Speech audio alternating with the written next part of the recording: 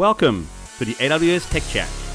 We're solution architects based in APAC, and we help customers adopt the AWS cloud platform. In each episode, we talk about the latest and most interesting technical developments in the world of AWS cloud. We bring you the AWS Roundup and deep tech dives into topics of interest.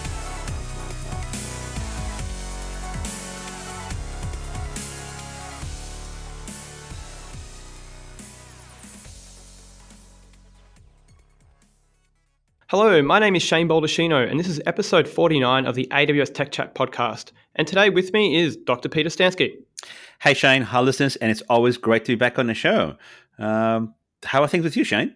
I'm not too bad. I've had a busy past week, Pete. It's hardly been here, been a struggle to kind of get a few things done, but having fun nonetheless. As always. But you know what? Same here. I've been virtually traveling all over the place across APAC. So places like India, Sydney, Singapore, using our very own teleportation technology called AWS Chime, Shane. So if you haven't tried it, go check it out. It's a great way to stay in touch with teams. Yeah, and I think we discussed it a few episodes back and, virtually free or maybe even free depending on your usage. So look, episode 49 of AWS Tech Chat, one more to the big 50. Boy, the show has come a long way from its humble beginnings from Sydney 2016. So episode 50 is fast approaching. A bit of a milestone. Listeners, what do you want us to do? Email us at awstechchat@amazon.com. How are you feeling about that, Pete? I feel like a proud parent, Shane. The show started as you know some time ago, and I think I figured the math here. I think this show has actually got more tenure than you at AWS.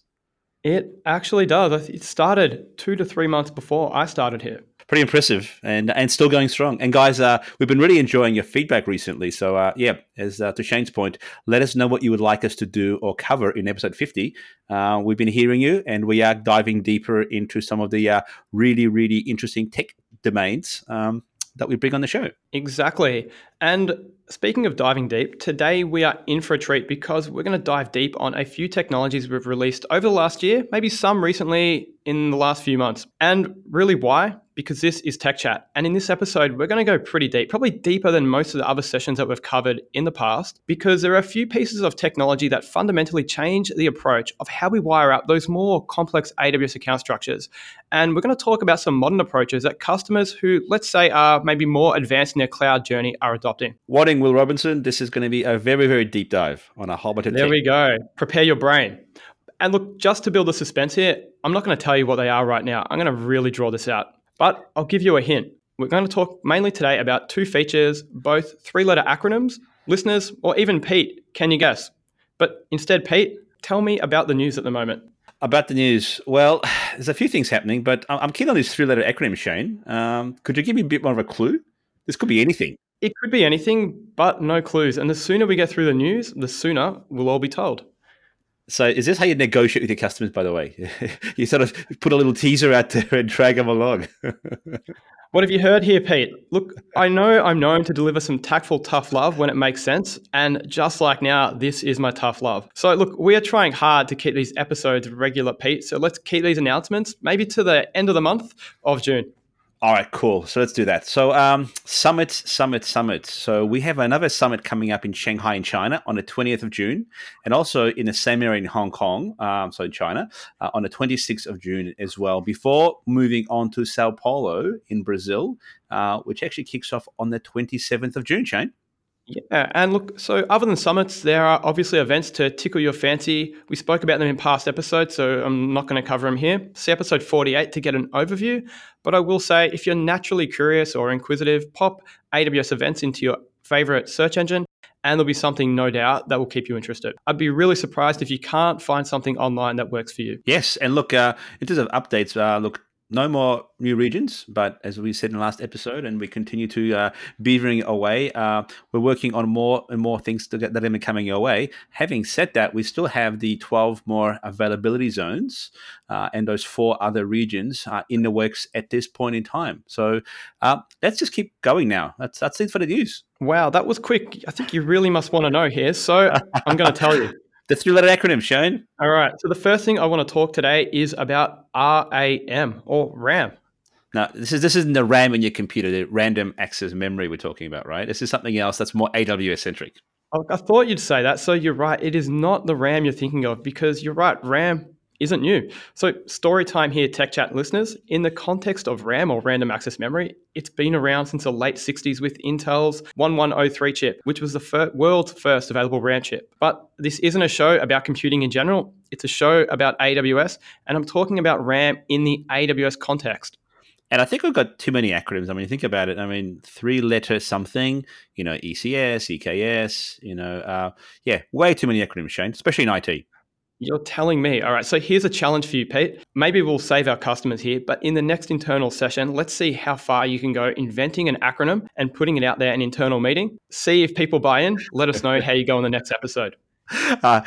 Bonus points, guys. If you can come up with a really weird, strange, unusual acronym, we'd love to hear about it. So do let us know. Okay, so RAM in the context of AWS is Resource Access Manager. And put simply, is a secure and simple way to share resources across AWS accounts in your organization. So think about what I've just said here, and I'm going to repeat it.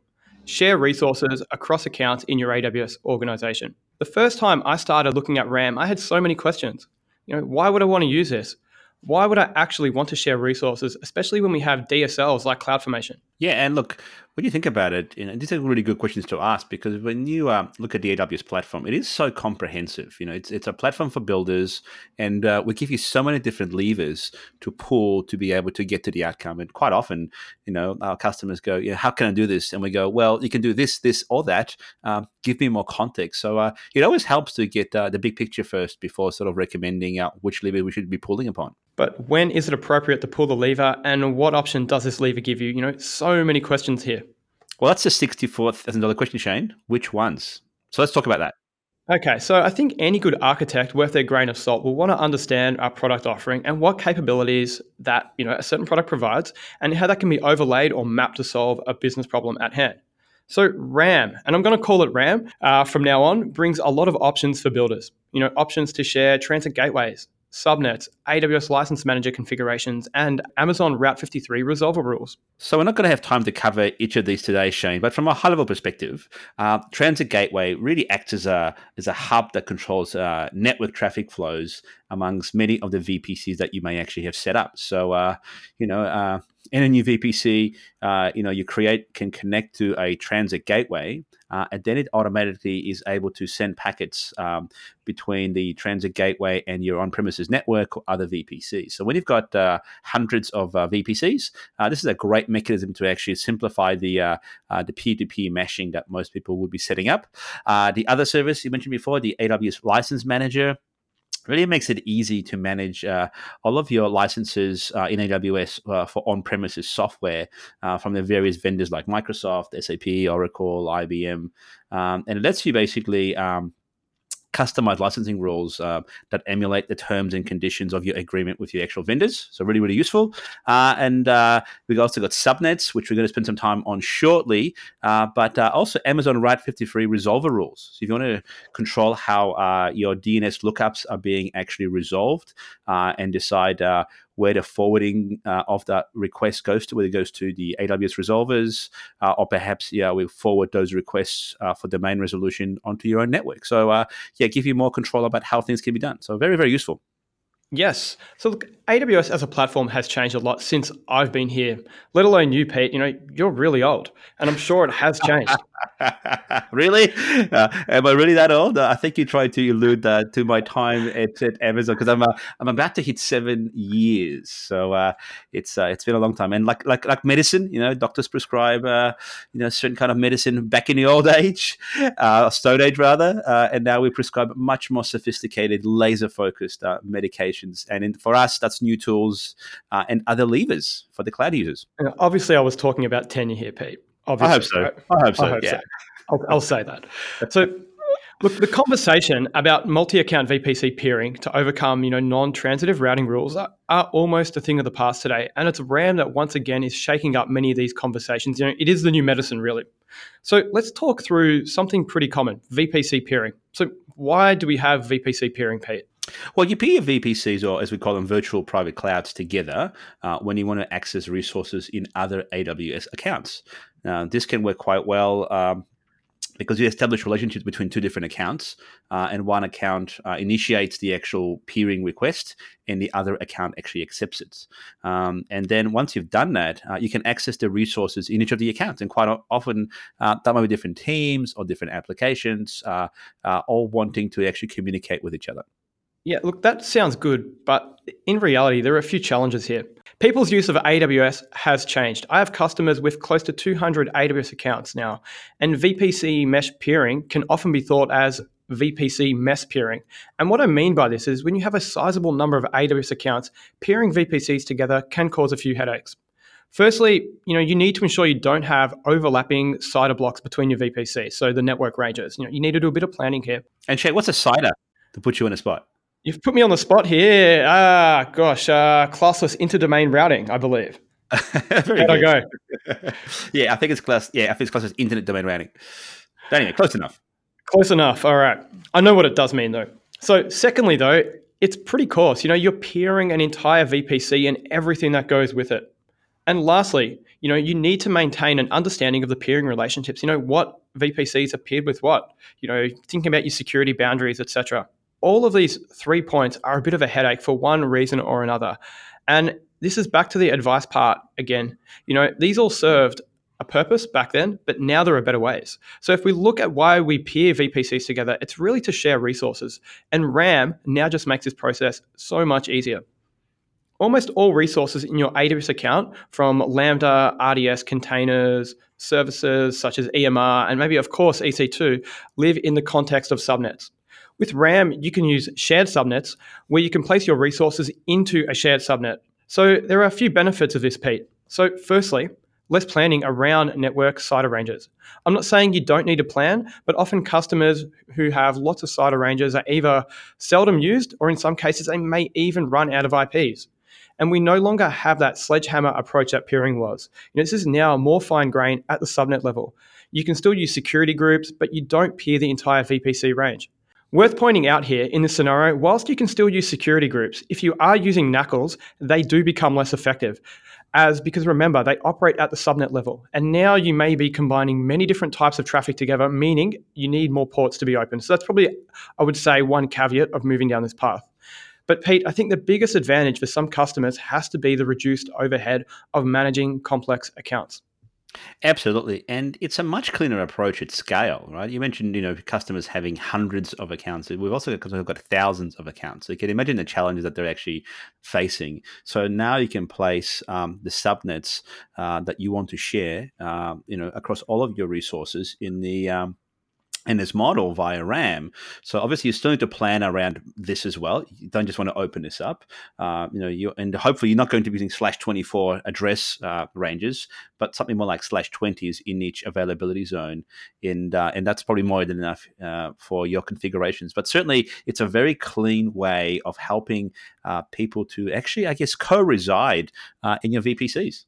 So some of you may actually remember that there's a special feature in S3 called Requester Pays Bucket Chain. And the idea is that a bucket owner generally pays for all Amazon S3 storage and data transfer costs associated with the bucket. So you can actually configure a bucket to be a Requester Pays bucket.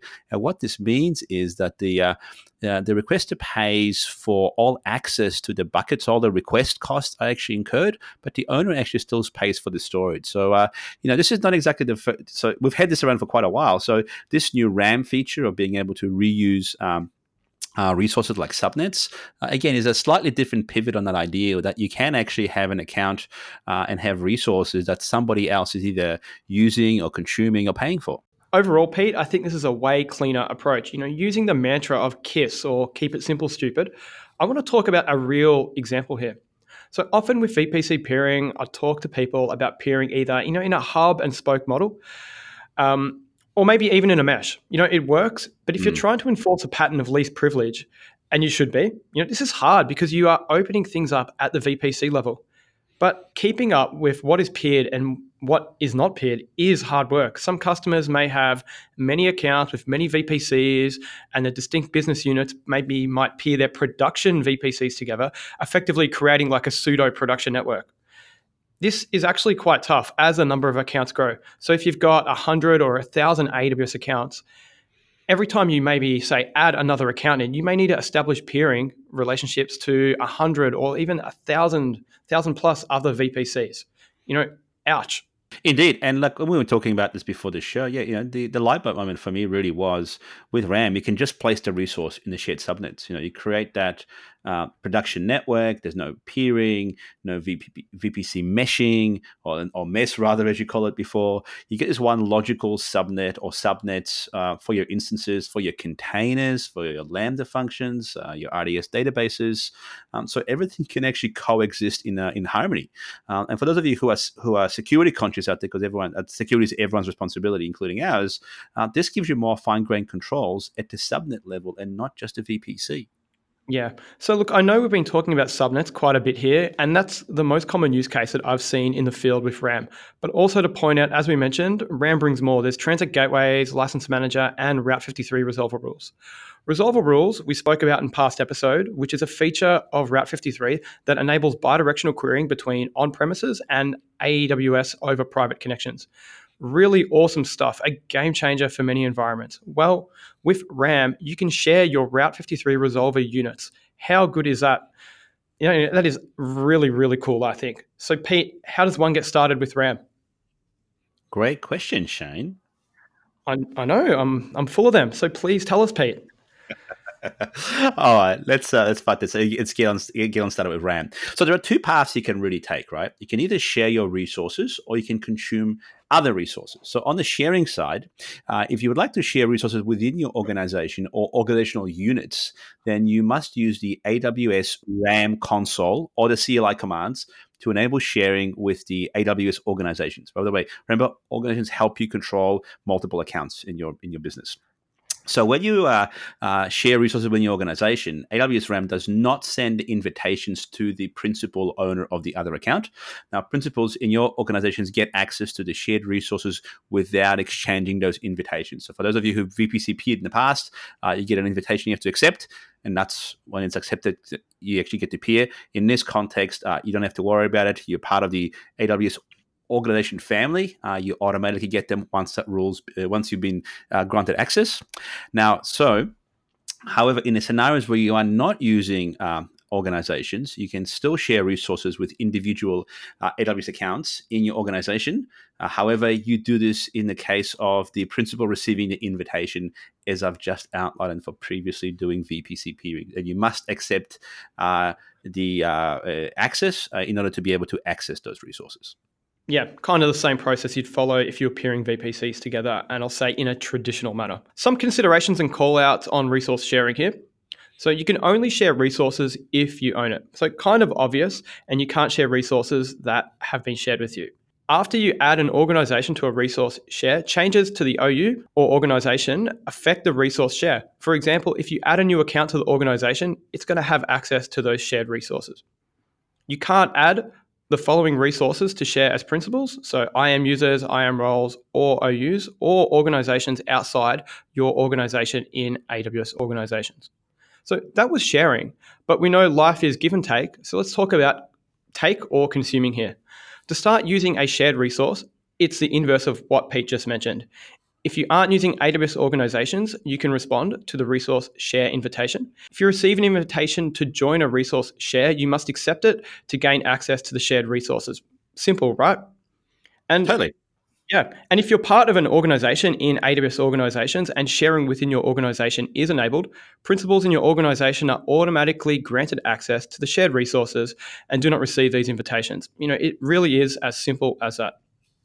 And look, after you accept the invitation to join a shared resource, you gain access to control a whole bunch of things. But having said that, these actions do vary by resource type that is being consumed, and the idea of one size fits all does not apply. So I highly recommend that you spend a little bit of time specifically focusing on what RAM can do for each of the actual services you're trying to share. So highly recommend you guys check out the RAM documentation for things like Route 53, Transit Gateway, VPC sharing, and License Manager. Good one. Okay, so 2 quick questions here for you, Pete. How can I view resources that have been shared with my account? Easy. You can view resources that have been shared inside the RAM console or by actually using the RAM API. So use the CLI, and the resources that have been shared with your account will literally appear as available resources either in the console on the web page or a specific list or describe APIs for those particular resource types. So, for example, if you were to use the CLI for AWS Route 53, you would be able to see deliverator rules. Yes, deliverator is a real name. And there's an API called list deliverator rules API, which will actually give you all of that information as to how you've configured your rules for delivery and forwarding of your DNS requests. So all that stuff basically should feel like it's a normal resource that you've got access to once you've been given access to it. Okay. Next question. How can I know about changes to the resource shares? All right. So all of the calls to the RAM APIs are logged in AWS CloudTrail. And also, in addition to that, we've also got CloudWatch events that are triggered whenever there are changes to the resource shares that you've actually modified and changed. Yeah, that's pretty cool, showing lots of visibility here. So AWS RAM is available in all regions, and really, it is really worth looking into if you have multi-account structures that you need to wire up together, and I'd be heading down this path personally over more traditional approaches such as peering. So look into it. Yeah, look, totally go look into it. Go have a play with it even more, and just look into it and see, some of the benefits you're going to get. And do consider maybe going back and retweaking some of the ways that you may have been doing, sharing of VPCs and resources across your multiple accounts. Indeed. So, Pete, we preach infrastructure as code. We say code is eating the world. The first time I wrote some CloudFormation, I felt empowered. Being an infrastructure guy at heart, writing who could write code, it was pretty magical. Finally, I could marry both of my passions, my infrastructure and my code together. And what really won me over was the fact I could parameterize, use nested CloudFormation, which I could create templates for, say, production and development environments where I could pass in user input, make them nested. I could use, like common elements, but, have them nested so I can have common elements like networking. It was a step change in how we operated versus the hypervisor physical world. Via this DSL, I could build my entire AWS environment, define it as code, commit it to my repo. Does it get any better? I thought. And I thought, hard to see how it could, right? And, this was Shane of yesteryear, 2011. Well, just like the example we gave about RAM, and that's only been 8 years ago, right? CloudFormation. Things have changed. The world has moved on, and hopefully we have all moved on. And speaking of CloudFormation, I actually, when I think back to somewhere around circa 2005, I came across this really obscure thing called, there was an XML for data center definitions, whereby you could actually try to attempt to, visually draw and output XML to describe it, but there was nothing that would actually produce the data center for me back in those days. So, woohoo! Fast forward to AWS Cloud, and we got CloudFormation. Yeah, look, we've all changed. I've changed, you've changed, the world has changed. I would say when CloudFormation made an entry in 2011, development skills, or let's say scripting skills across the world, were probably less mainstream. Totally could not agree more, Shane. It was a huge paradigm shift for so many people.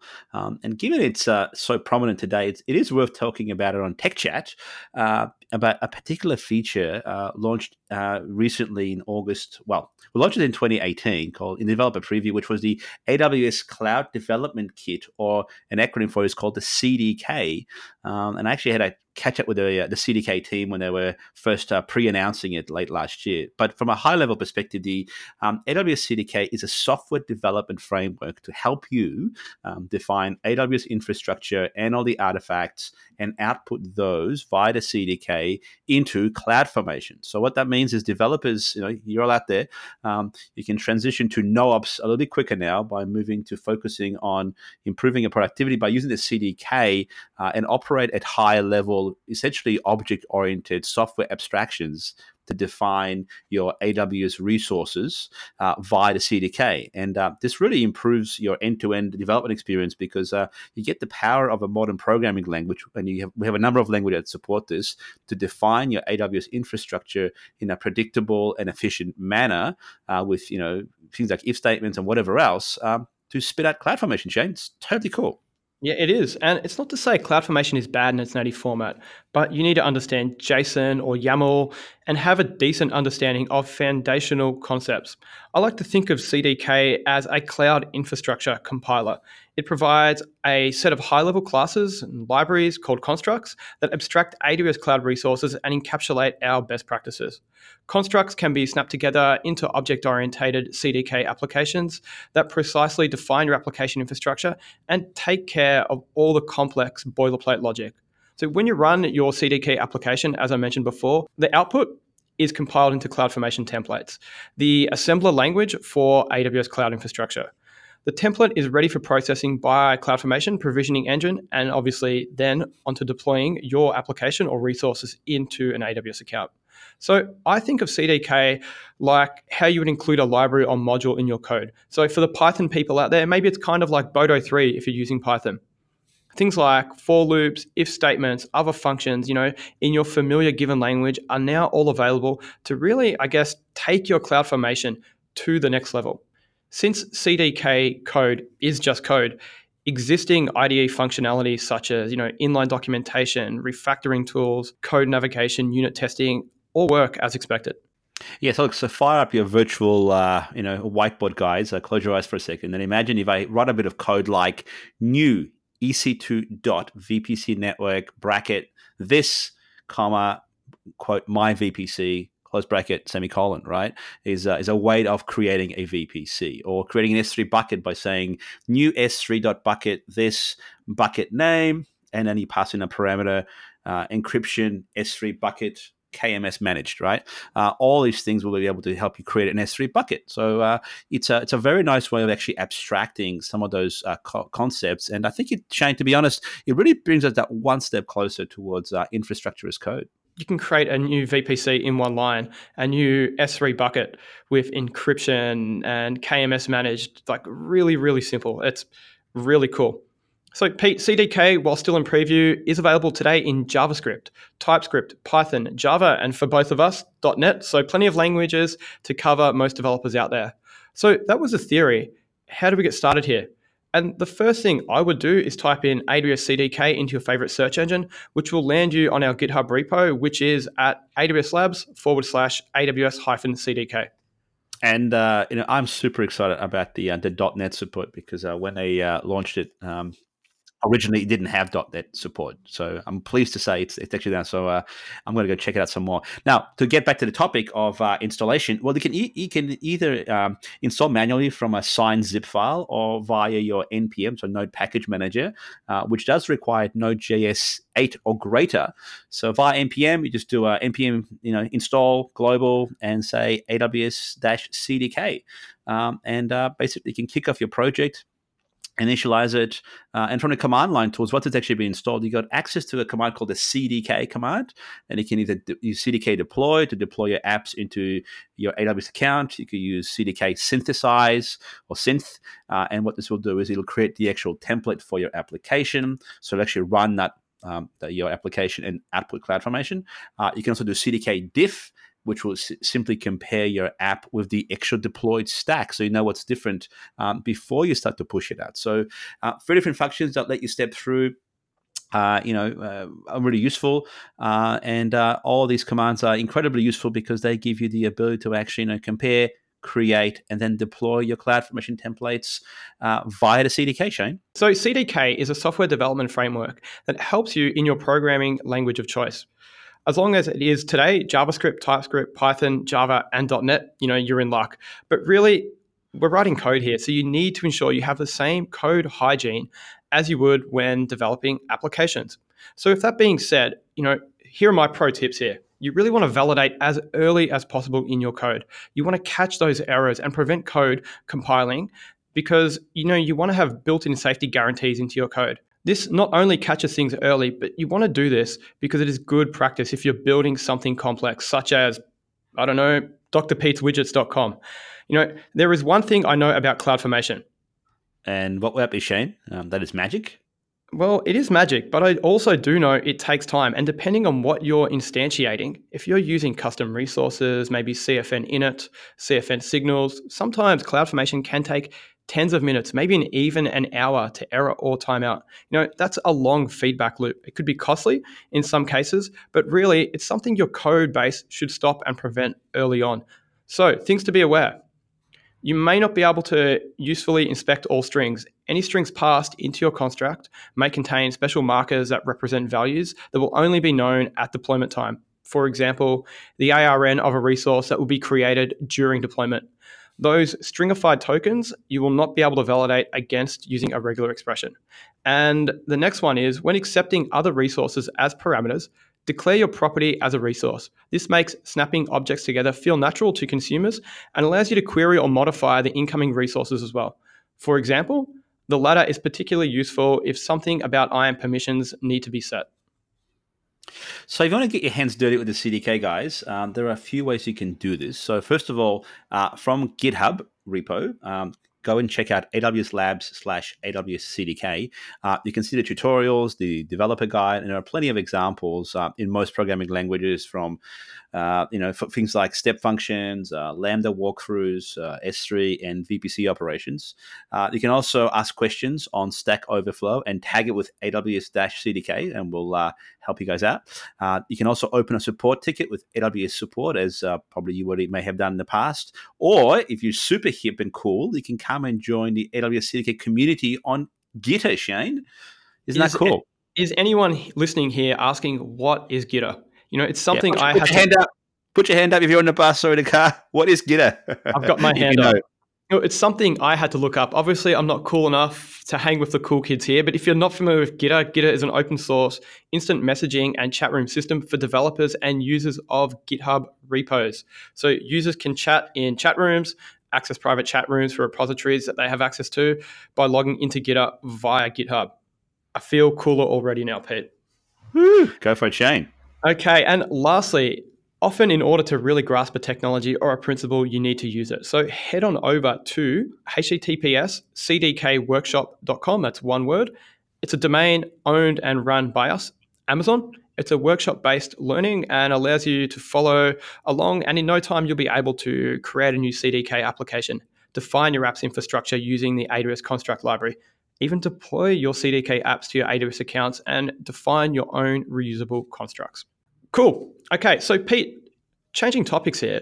Earlier this year, I received an email. I received lots of emails, but I received an email that I, opened rather than leaving unread, talking about a Lambda function I had in my account becoming end of life. And it's probably worth talking about. Do you know what I'm referring to here? Yes, of course I do, Shane. And so Node.js has released a new version, and it's in Lambda, so version 10. But I bet the email you got was more than just having a Lambda function that's going to end of life with Node 6, I suspect. You're not reading my emails, are you, Pete? But yes, it was to do with that. So my Lambda functions for my elevator demos I built a while ago, I built on Node.js 6, and I got told they're going to be upgraded to Node.js 10. So Pete, can you tell our listeners a bit more about this? Sure, Shane. So let's start on the deprecation of version 6 first. So Node.js 6x, or Boron as it's referred to, was a long-term stable release, and it's been out since the fall of 2016. It has now gone end of life as of the 30th of April this year, so 2019, if you are listening to the show in the future.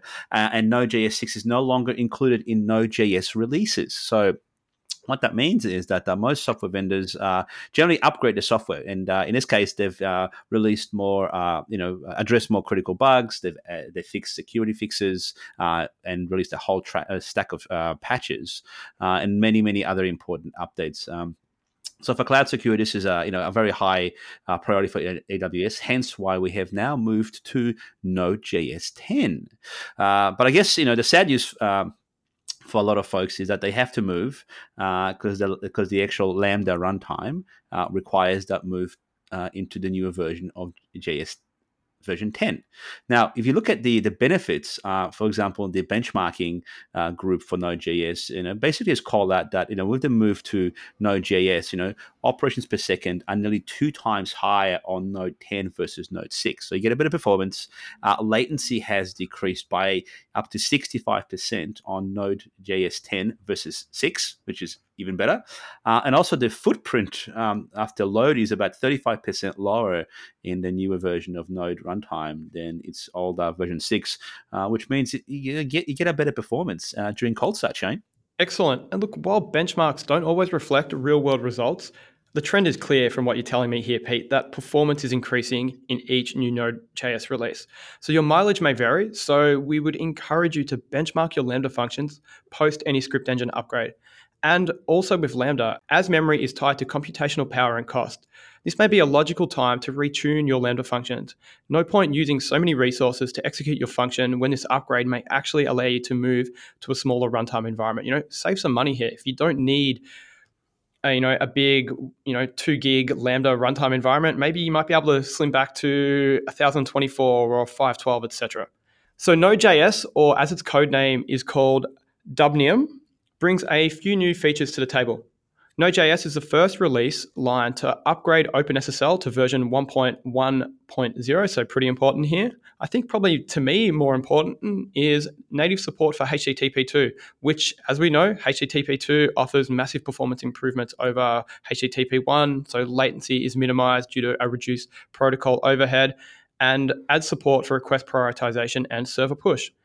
Node.js 10 introduces new JavaScript language capabilities. So the virtual whiteboard is fully full today, but worth researching to see what's available and how you can leverage this in your code base. Probably the same thing as another development language releasing a new version, adding new features. Take a look, be naturally curious, understand what the differences are. Maybe you might be able to refactor something, etc., even eke out more performance. So as Node.js 6 has gone end of life, your functions would have been upgraded to version 10, but this again is a good reminder to instrument monitoring and hooks into your application to ensure compatibility with a new runtime. Node.js 10x runtime is available in all regions where Lambda is available today. So Pete, that is it for the show today. Super excited about episode 50. Maybe they'll double the budget of this show. You still double zero, you still get zero, right? Are you serious, or are you just joking here? Well, we do have a very frugal budget. But listen, as I was listening to the update on end of life, I was just thinking someone's got to come up with a service that creates all these cool, funky, unusual, hard to pronounce names like Dubnium, Boron, and a whole bunch of other things. So if you guys know of a service that's out there that actually creates these wacky names, let us know. Let us know. So today we dove pretty deep, deeper than most sessions, and I hope it was a thought-provoking episode. We started the show with AWS RAM, that's Resource Access Manager. Put simply, is a simple and secure way to share resources across AWS accounts in your AWS organization. So perhaps take a think if your VPC peering or maybe DNS resolution strategy is right for you. Could RAM help improve the status quo? Take a look. And we also talked about the Cloud Development Kit, or the AWS CDK, as it's also known, as a software development framework to help you define AWS infrastructure, artifacts, and output that into CloudFormation in a number of different programming languages. Another tool that will hopefully help you with your move to NoOps and help you have a greater focus on improving your developer productivity. So CDK offers this super duper high level object-oriented or OO abstraction, if you like, to define AWS resources and, make you feel like, you're spinning up infrastructure just like you're creating objects. And lastly, out with the old and in with the new. Node.js 6 is end of life for Lambda, and we announce the arrival of Node.js 10, touting significant performance and functionality improvements. Thanks for your time here today, Pete. Episode 50 beckons. It is. So guys, do let us know. We'd love to get your feedback. Big 5-0. Not old, just tenured, right? Just tenured. We'll go with that. Listeners, join us again for another fun-filled adventure in the world of AWS Cloud. We'd like to hear what you like, perhaps what you don't like. Keep the feedback coming and don't be shy. Send us an email to awstechat@amazon.com. And until next time, keep on building. Bye for now. Bye.